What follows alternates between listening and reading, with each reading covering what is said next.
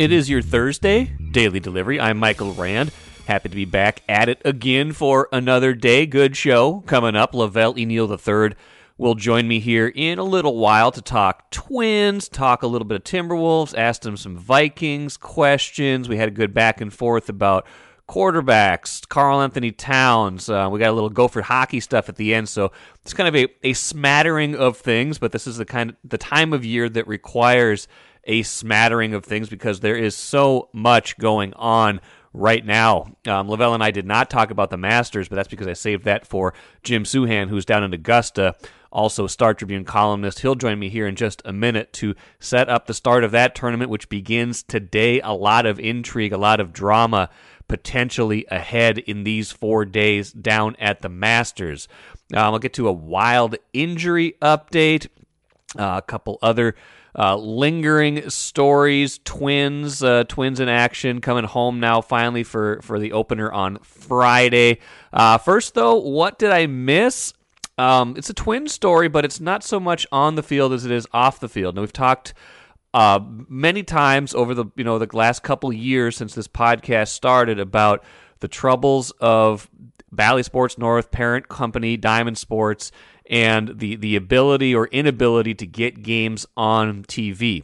And coming to a head with the financial implications of this last month when Diamond Sports filed for bankruptcy, in bankruptcy court right now, seeking some protections and trying to reorganize. But in that process, some interesting developments coming to light, the first of which reported by the Business Journal earlier this week, that they missed a payment to the Twins and did not pay them at the start of this season for their 2023 contract. Now, they've paid some teams, haven't paid other teams while they undergo this reorganization. And what's interesting with the Twins is the Twins being in their last year of their contract with Bally Sports North, perhaps not seen as a essential party to Bally Sports North as they try to reorganize. So I think a little bit of jockeying, gamesmanship going on here right now. But that's a big deal for the Twins because, as I've reported before, they make more than $40 million a year from that local TV contract. Now, if they reorganize at some point, whether it's sooner or later, and I think there is an interest on their part to try something else in 2024 and beyond, given a lot of the frustration they've had with Bally Sports North and not having the games available to a wide enough swath of audience. And Bally Sports North's subscription base has basically been cut in half in the last 5 years, and a lot of factors for that. But that's got to be a frustration for the Twins. Is there a better distribution model to get games in front of more people who want to watch them? And what does that economic model look like? Well, it could be coming sooner rather than later because The Athletic reporting on Wednesday, this was one of their national writers, Daniel Kaplan, reporting that at Major League Baseball, on behalf of the Twins and the Cleveland Guardians, who also had their payment skipped by Bally Sports North, by Diamond Sports, Major League Baseball has filed an emergency motion, reading from the Athletic story, in the Diamond Sports bankruptcy case, asking the court to make the company pay the Twins and Guardians or else. And basically they're saying if they don't pay them by April 13th, which is soon, that's a week from today, they're asking that the Diamond Sports either pays the Twins or Guardians or terminates the contracts so the teams can take over the broadcasts. We're talking about a week from now.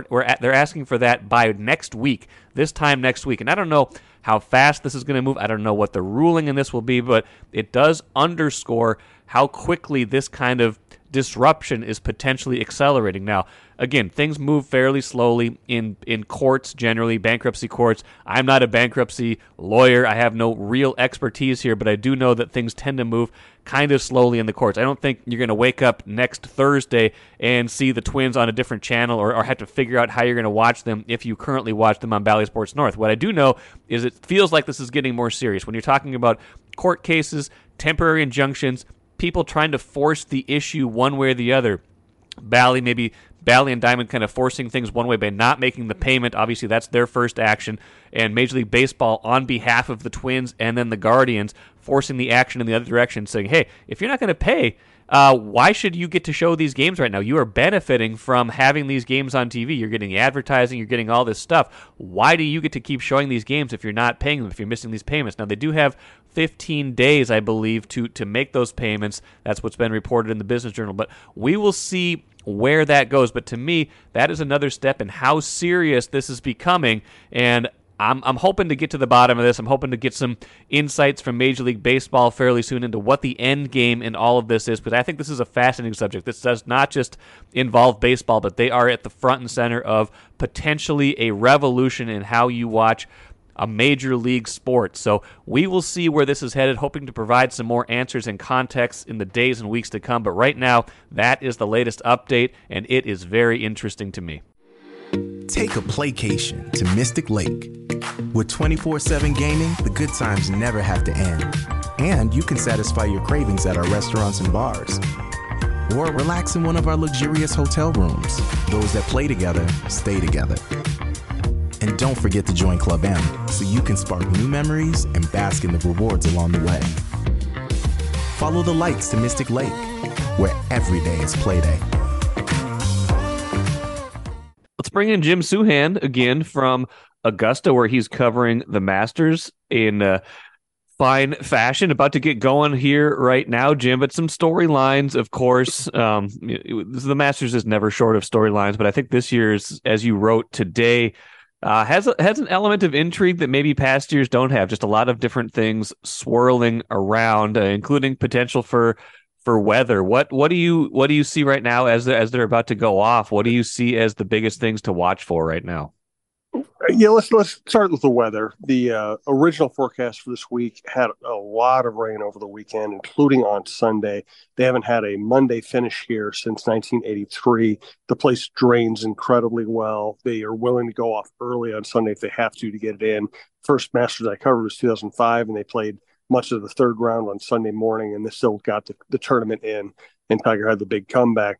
Right now, the newest weather forecasts are that it might not rain or rain much on Sunday, so I really think they're just going to get it in.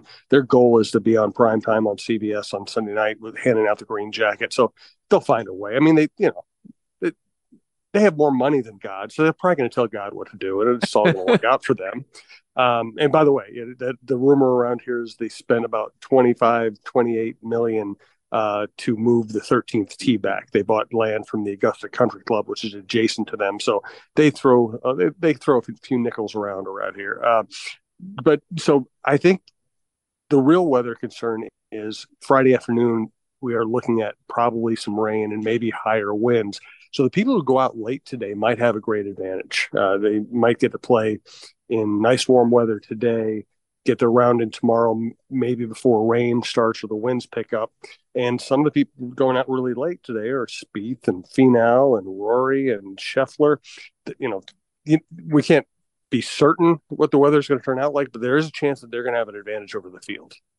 $28 million will buy you about half a season of one primetime golfer in the Live Tour, won't it? Is that about the going rate? Well, that is the funny thing here is that probably the only people in the world who have more money than the Masters people are the Live people. And that, of course, is the storyline that's dominated the week. And we talked about that some yesterday, but you made a good point before we started recording just now of kind of the mental battle that golf is at its core, a mental struggle. It's just you have nobody else to blame when something goes wrong. And you add one more thing to it, which is this kind of rivalry now between these two tours and something else for these guys to think about potentially. How do you think that plays out this week? I think that is the most interesting thing to watch in the first couple of rounds. And it could come into play in a final round too. But here you have like Cam Smith, who's a wonderful player. He wins the British last year. And then he basically says, I'm going to Live. And everybody had always thought he was just a fun, I always describe him as the backup bass player in your local AC/DC cover band. I mean, he's got the mullet, he's got the attitude. He was always funny. And all of a sudden he says he's going to Live. He starts facing scrutiny and he soured. He soured pretty quickly. He comes in here today as someone who's played very well in the Masters and most of the questions about Live and everything else. And he just feels defensive and he hasn't played well this year.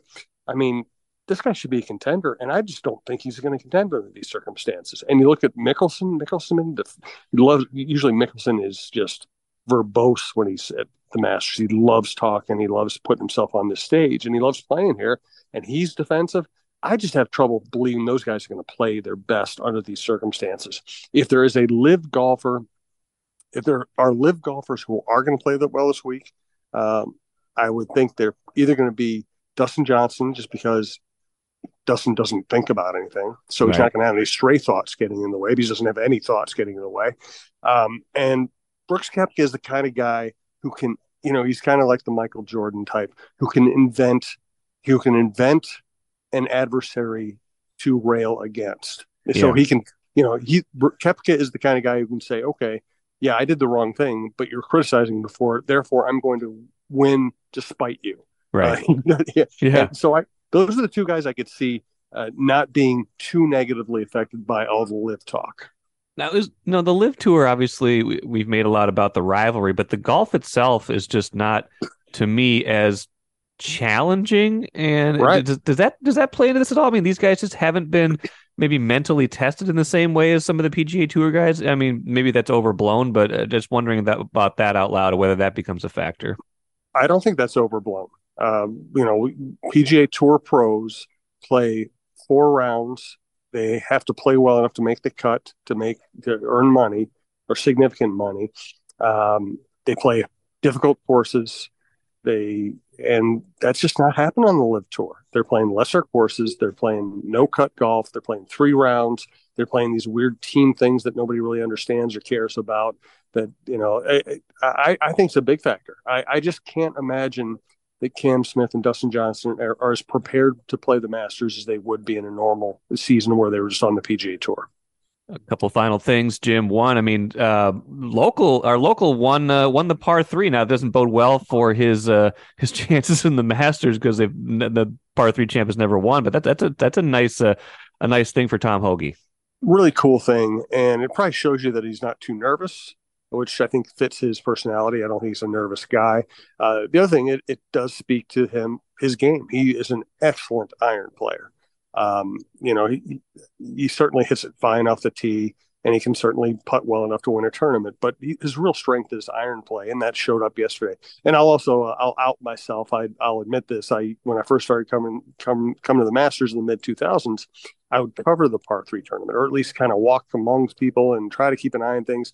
And the crowds have gotten immense. You can't get anywhere near anything.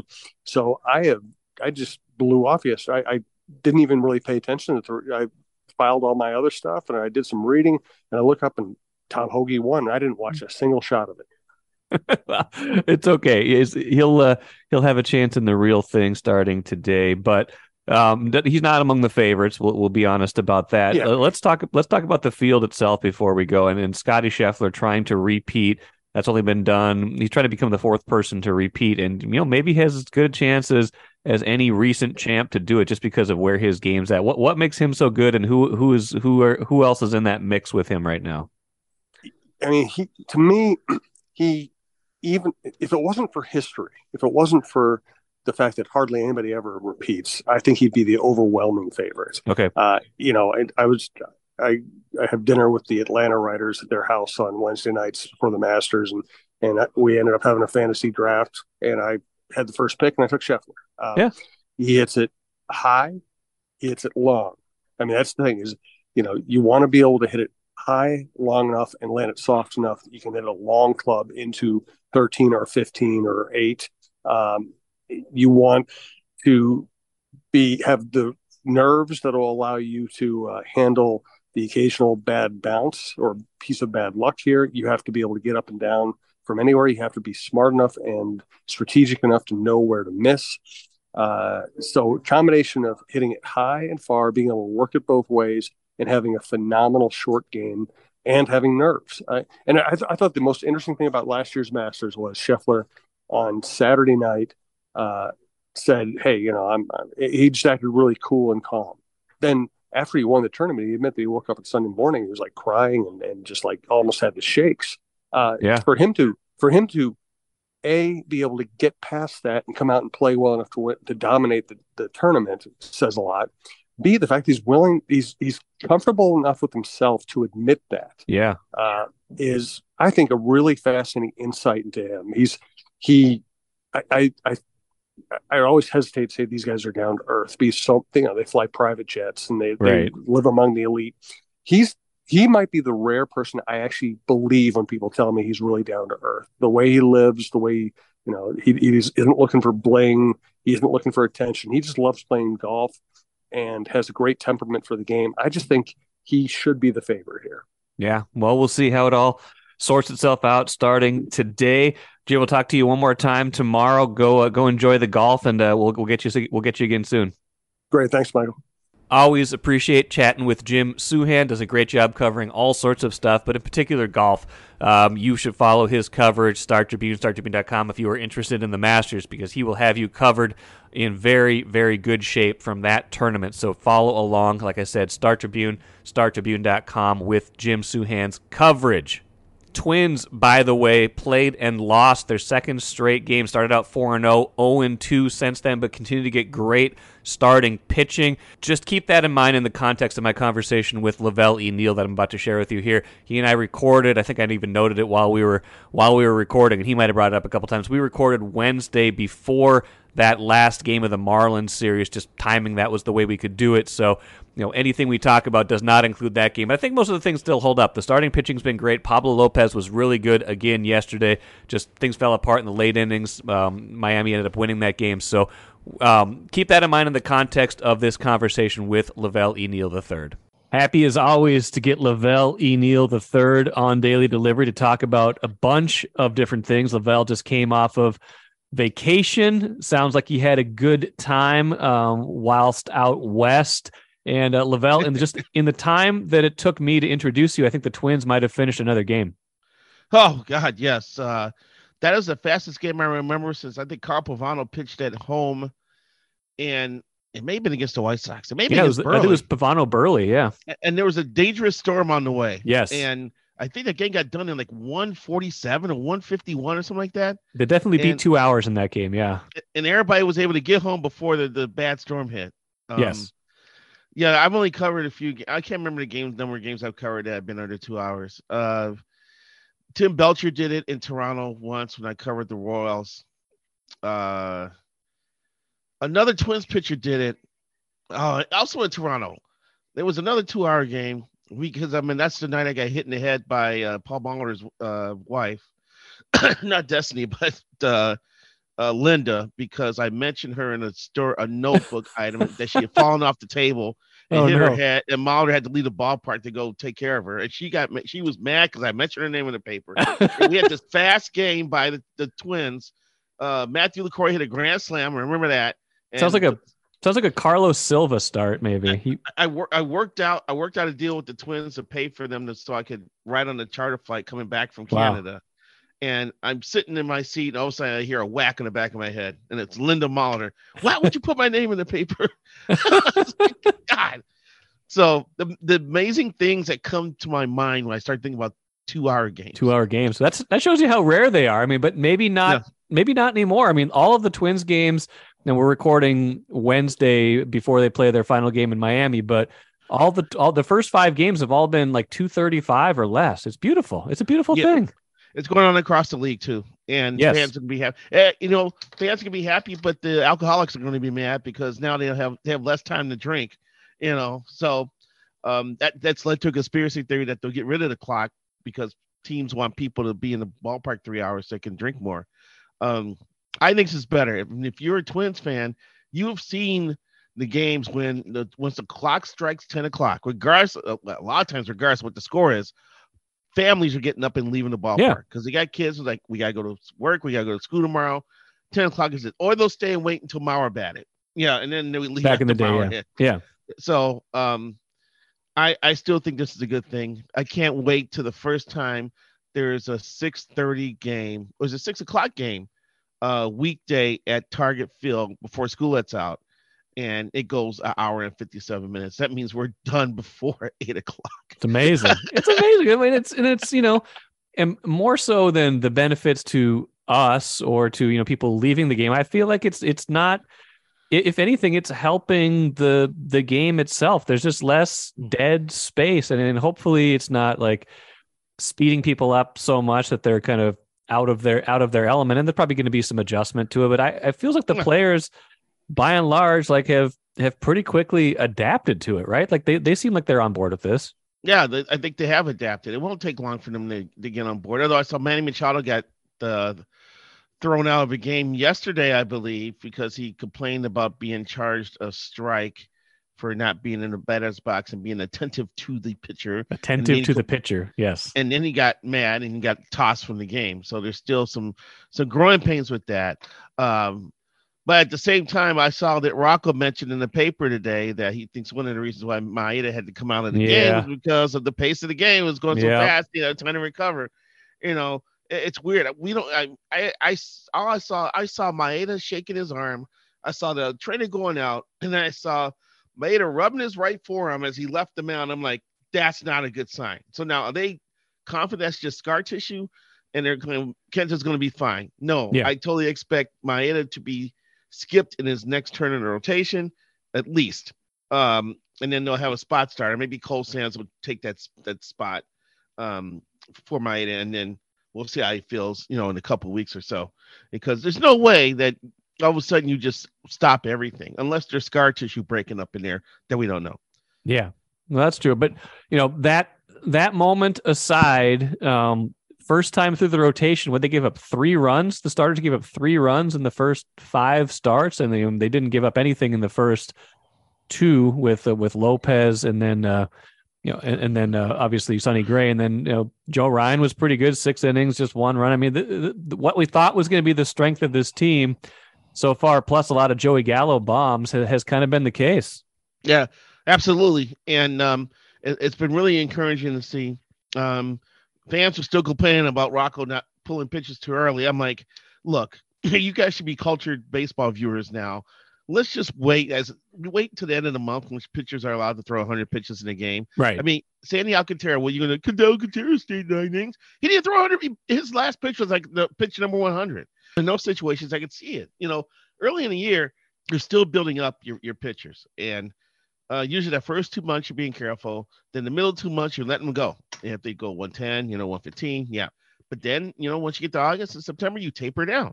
I mean, that's the way a lot of pitching coaches operate. The one thing I was encouraged about with Maeda yesterday, because I got up this morning and got on StatCast to look up numbers. Since joining the Twins, Maeda's fastball usage has dropped significantly. I mean, he was throwing his fastball 40% of the time with the Dodgers. Comes to the Twins, it dropped to like under 20%. So I'm watching the game with friends yesterday, and I'm going, oh my God, I don't want to call him a junk baller, but it seems like he's trying to throw everything but a fastball right now.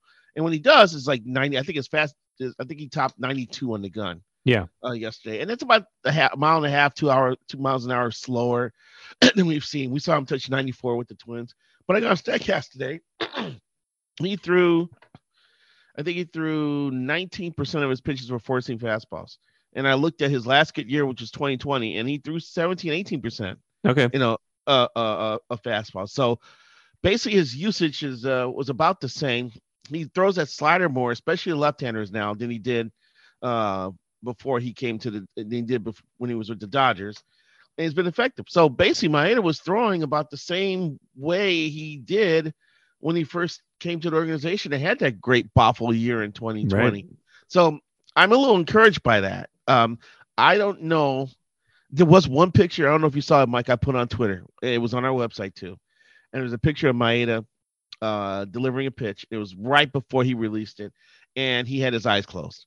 Wow. And so I was like, he is just putting everything he's got into trying to get as much out of this pitch as he can. And that was a warning sign to me. But then I look at the StatCast and I was like, well, he was the same Maeda is a couple years ago.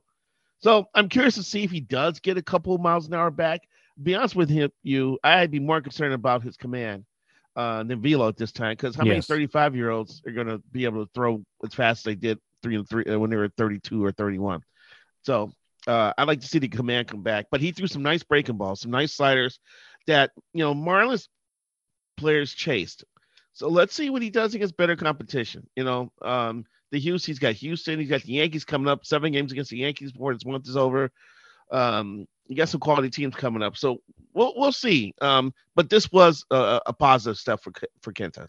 Yeah, we're gonna learn a lot more about them against Houston and the Yankees. Like you're right. I mean, they've been beating up on, certainly beat up on Kansas City, and then pitching wise, holding the Marlins down early. But you got to beat those teams too. You do have to take advantage of what the schedule puts in front of you, and I feel like they've done that to a certain point so far. So definitely an encouraging start for them. I like what I see. I'm more, anytime you start 4-0, you can just start getting optimistic, but you were on them for 90, 91 wins at the start, and that does feel realistic once you see them one time through the rotation. You're like, man, this as long as the health holds up, there's not a lot of weaknesses there. No, and my thing is, once you get to the final 3 starters, I think the Twins are going to have an advantage against a lot of teams that they face. Right, and it was their 5 against the Marlins 1 the other day, essentially. Exactly. So, because Pablo's back on the mound in about half an hour against the Marlins, and I'm sure the Marlins are shaking in their boots like, oh no, we got to face a guy that we've watched pitch before. But I just like that depth, and I like their options too, because it takes you about 8 or 9 pitchers to get through a season, and I like the fact that Ober, can be called in. I like what I saw from Louis Varland, Simeon Woods Richardson. I need to see more. I mean, he made 1 start. It was okay. He's been traded a couple times, so people have been betting on his upside. But I just see a guy who's more of a Booth Bonser guy, who's a number 4 guy, number 5 guy. Hey, Booth Bonser had to start a playoff game for the Twins. He had to. That was Lavelle. That was by default. He was there. Didn't he end up being like their number 2 starter in 2006? In the playoffs once Liriano got hurt and Radke was basically pitching on 1 shoulder ligament. And that's crazy because a lot of people, because there was a talk on Twitter a few days ago, this is the best Twins starting 5 since when, and a lot of people went back to 2006.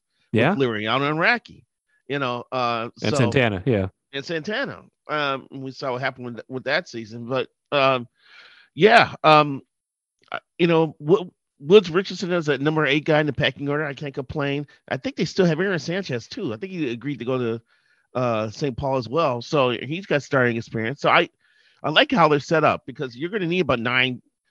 Hell, I think the Twins had 14 different stars last year or something like that. They've had a lot, yeah. And you're going to need to get through a season, and so they're in good shape. And Cole Sands can make an emergency start if he has to too. I'm not a big Cole Sands guy.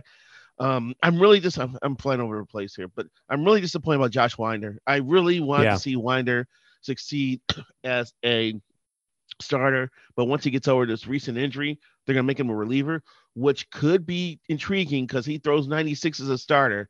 So if he's in shorter stints, he could be whiffing it at 98 as a reliever and being effective here. So, and it just comes to mind when we were doing our interviews at the State Fair. I had Derek Falvey on in front of the crowd, and he said 50% of players who are signed or drafted as a starter make their first major league appearance as a reliever. Yeah. And I was like, that sounds about right. Once you think about it, because it's so hard to get starters through a minor league system and get to the point where they can throw 200 innings a year, because that doesn't happen anymore. I'm just amazed at Sandy Alcantara. I love watching him pitch. Yeah.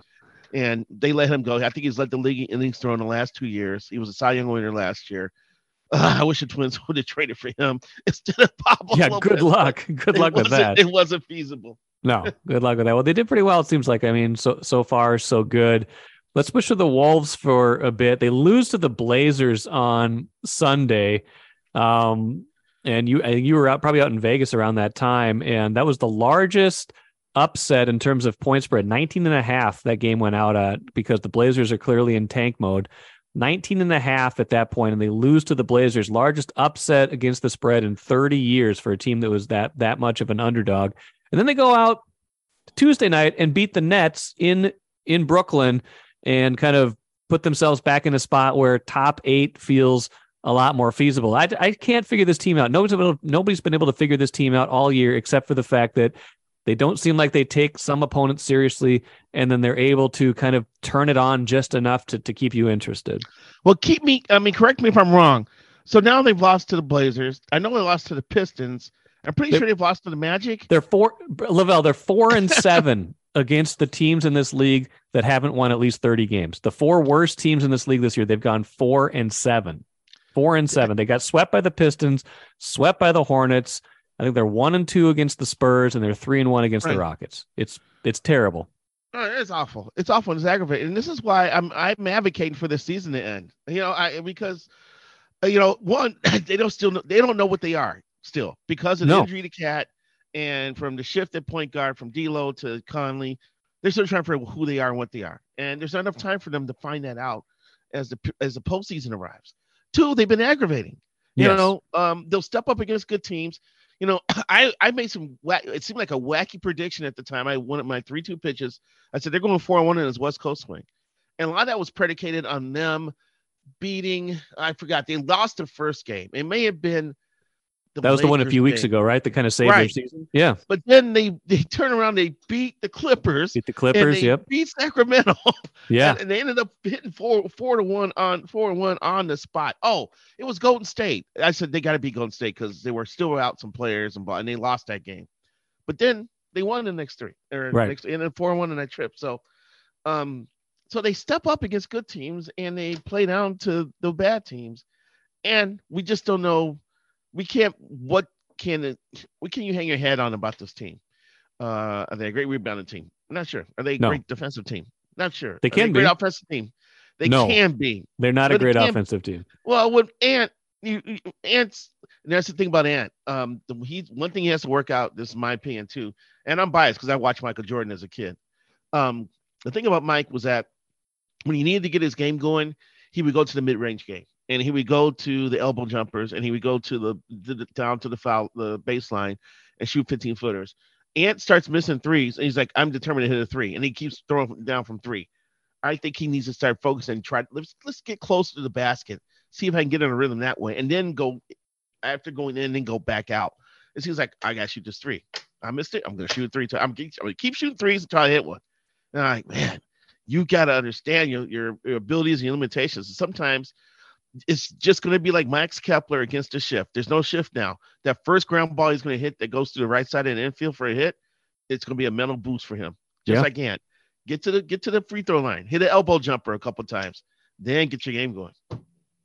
Now, what's your minimum, like to frame the Wolves season? And let's talk Wild a little bit too in the context to frame those as successful at this point. What needs to happen to the Wolves? At least to me, need to get into the actual playoffs, not just the play-in. If all you do is go play in and you're done, that's a colossal failure based on where you started the year with the Gobert trade.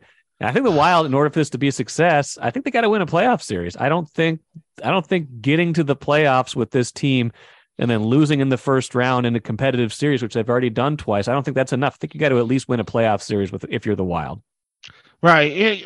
I try to make these playoff runs stand alone in their own and not worry about what's happened in the past. But we do live in a town in which the baseball team has lost 18 consecutive playoff games. Yes. And I know they run up against the Yankees in a lot of those situations, and that hasn't helped. And they were up against the Astros, in 2020, and they were a good team. They probably weren't favored in a lot of those games either. But still, you should be able to pull off a victory here or there. That said, I've seen the Wild as a work in progress, and I think Bill Guerin's done a great job of adding here and there to make the roster better. I was screaming about them getting bigger before the trade deadline, and he was able to bring in a couple, nice size guys, which is going to help. There's a rumor that Kaprizov may be ready to play here pretty soon. Yeah, so he skated today. He skated on Wednesday.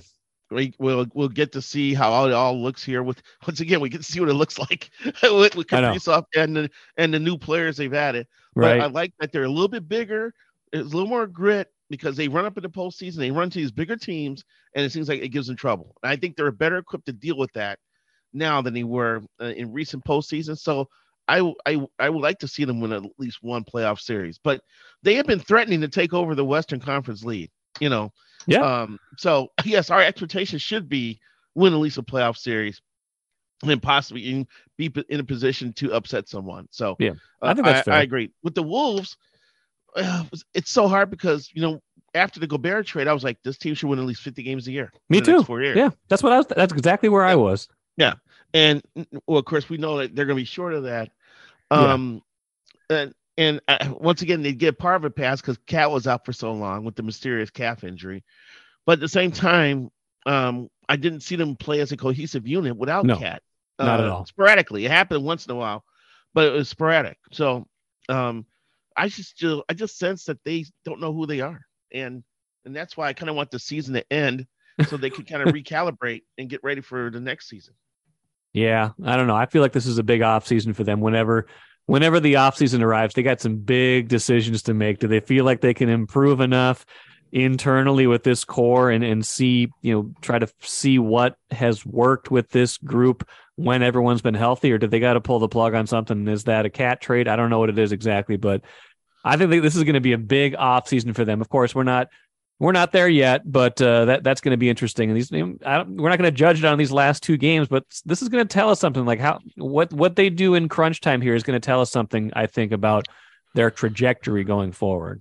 I agree. I mean, that's a fair point too, since all hands are now on deck, and regardless if they have to get out of the play-in situation, or is there a chance he can still get out of play-in?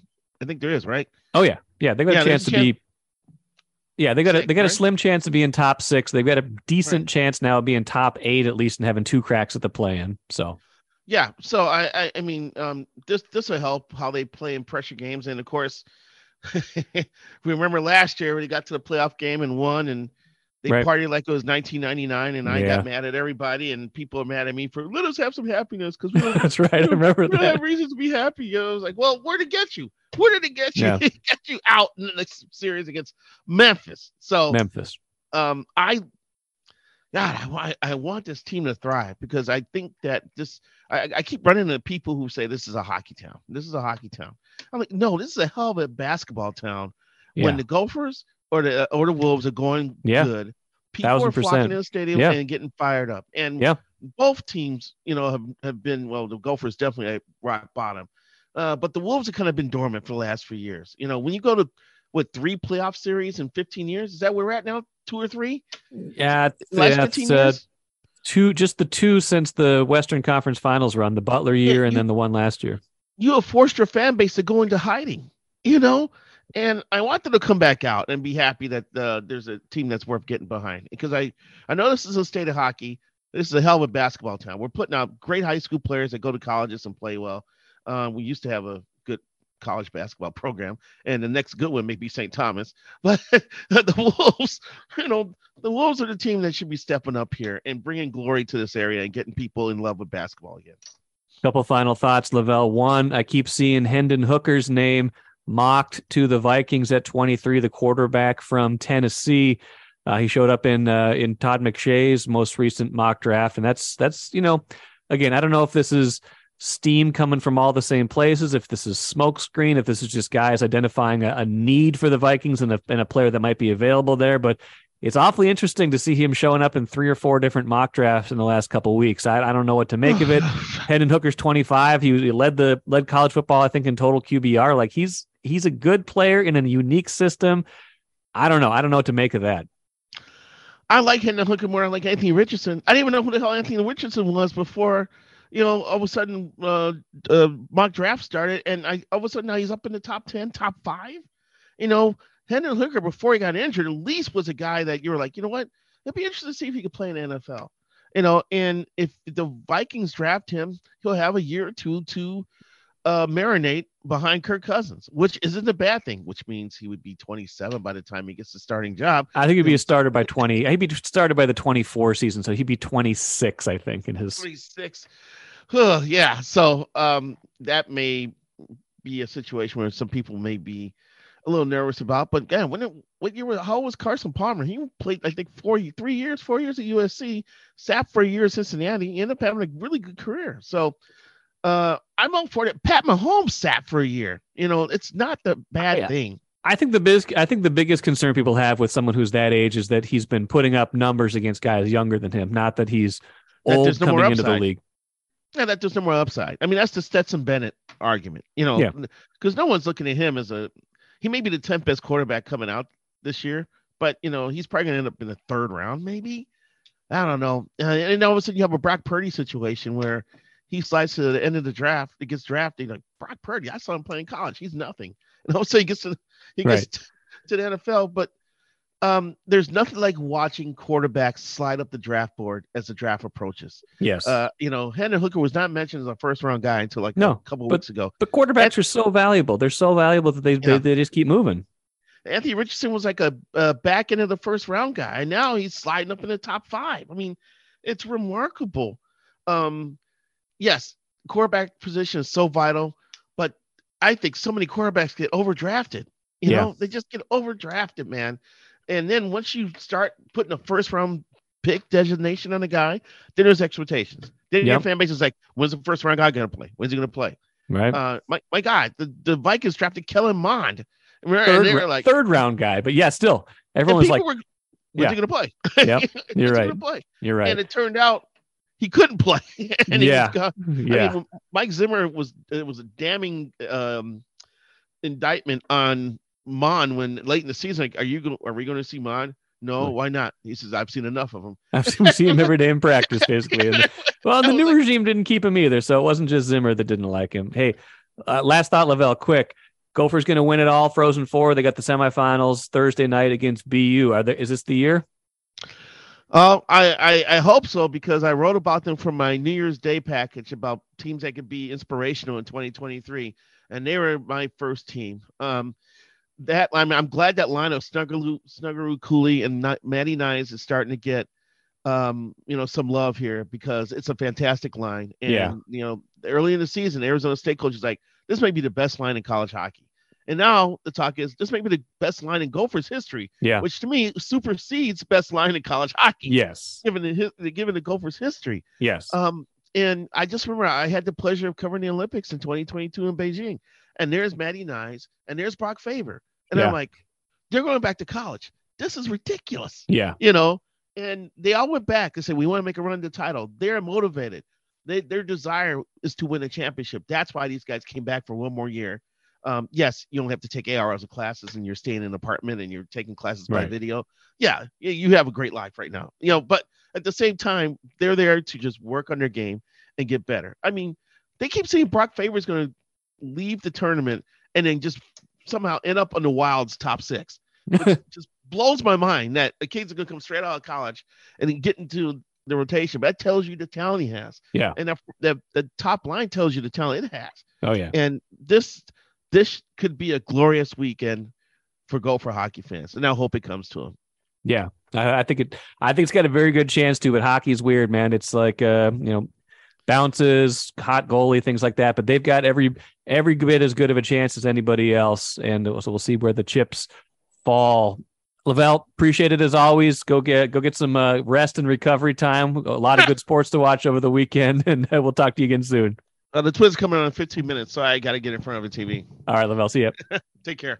Why don't we finish with the cooler right now? 2 postscripts, quick ones to my conversation with Lavelle. Number 1, Kirill Kaprizov did skate on Wednesday, was wearing the yellow caution jersey with the Wild, so maybe his return coming fairly soon. Seems like he's ramping up at the very least. Just a few games left in the regular season, 5 for the Wild, but definitely want to get him back as soon as he is ready to go full speed. So that's a good sign for the Wild that he's participating, even if he does have that yellow jersey on.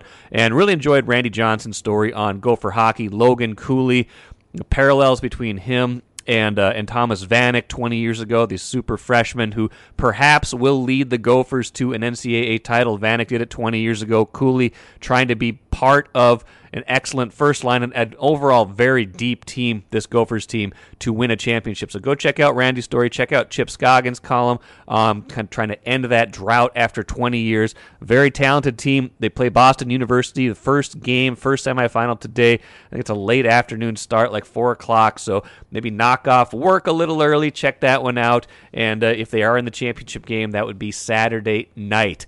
That will do it for me. Going to go wall-to-wall on the Twins tomorrow with Phil Miller, talking all sorts of stuff heading into the home opener Friday.